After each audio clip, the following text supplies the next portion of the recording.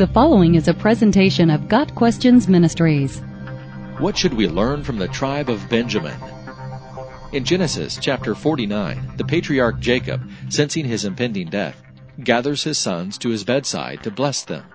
Each son became the progenitor of one of the 12 tribes of Israel. Benjamin, as the youngest, receives his father's blessing last.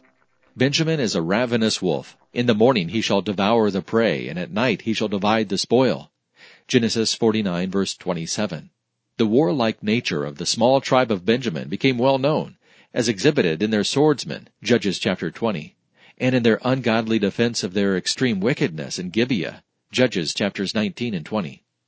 Benjamin's blessing has 3 parts. Compared to a wolf, his blessing has 2 time frames, morning and evening.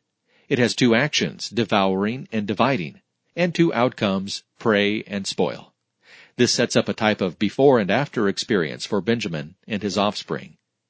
Scripture shows that at least 4 great people came from Benjamin's tribe, even though it was the smallest of the 12 tribes. First, Ehud, a great warrior who delivered Israel from Moab, in Judges chapter 3. Next, Saul becomes the first king of Israel, in 1 Samuel chapter 9. In later Jewish history, while many Jews lived in Persia, God used Mordecai and Esther, from the tribe of Benjamin, to deliver the Jews from death, Esther chapter 2. Finally, in the New Testament, the Apostle Paul affirms he too came from Benjamin.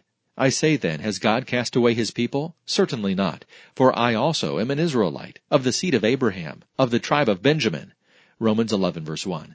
Paul repeats this affirmation in Philippians 3 verses 4 and 5. Yet Benjamin's tribe had its dark side. Their warlike nature came out, not only in defense of their country, but also in depravity within their country. In Judges chapters 19 through 21, Benjamin takes up an offense against the other 11 tribes of Israel, and civil war ensued.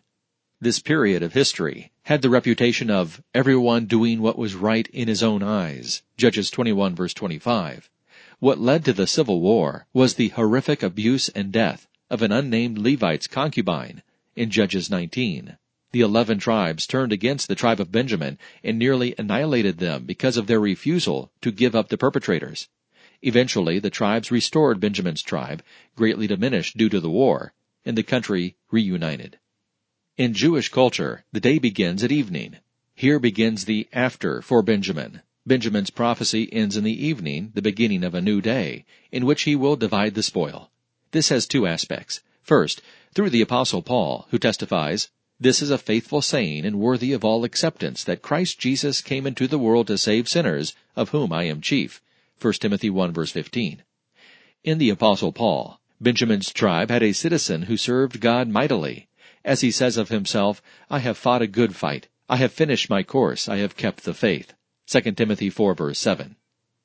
But Benjamin's dividing of the spoil has another fulfillment yet future. In Revelation 7 verse 8, during the tribulation period, 12,000 men from Benjamin, along with 12,000 from each of the other tribes of Israel, will reach the world's population with the gospel. The result is a multitude of the saved, that no man could number, of all nations, tribes, peoples, and tongues, standing before the throne and the Lamb, clothed with white robes, with palm branches in their hands. Revelation 7 verse 9. The second dividing of the spoil for Benjamin comes in the millennial kingdom, when they will have a place in the land of Israel, along with a gate that has their tribe's name on it, in the city of Jerusalem.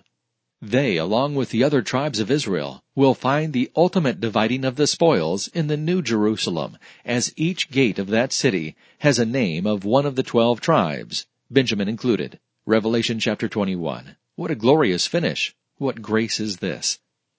Benjamin has truths to teach. First, God doesn't see as men see, for God looks on the heart. God saw a warrior inside of Benjamin. Outwardly, others saw him as the youngest son, and his tribe as the smallest tribe. But God saw more, a man who would both devour and divide. The second lesson for us lies in the 2 Sauls who came from the tribe of Benjamin. King Saul, the epitome of the sin nature and its war against God, and Saul, or Paul, whose nature was changed by God, from a murderous Pharisee to the apostle of grace. Paul is the example of what God does for those who come to faith in Christ. Got Questions Ministry seeks to glorify the Lord Jesus Christ by providing biblical answers to today's questions. Online at GotQuestions.org.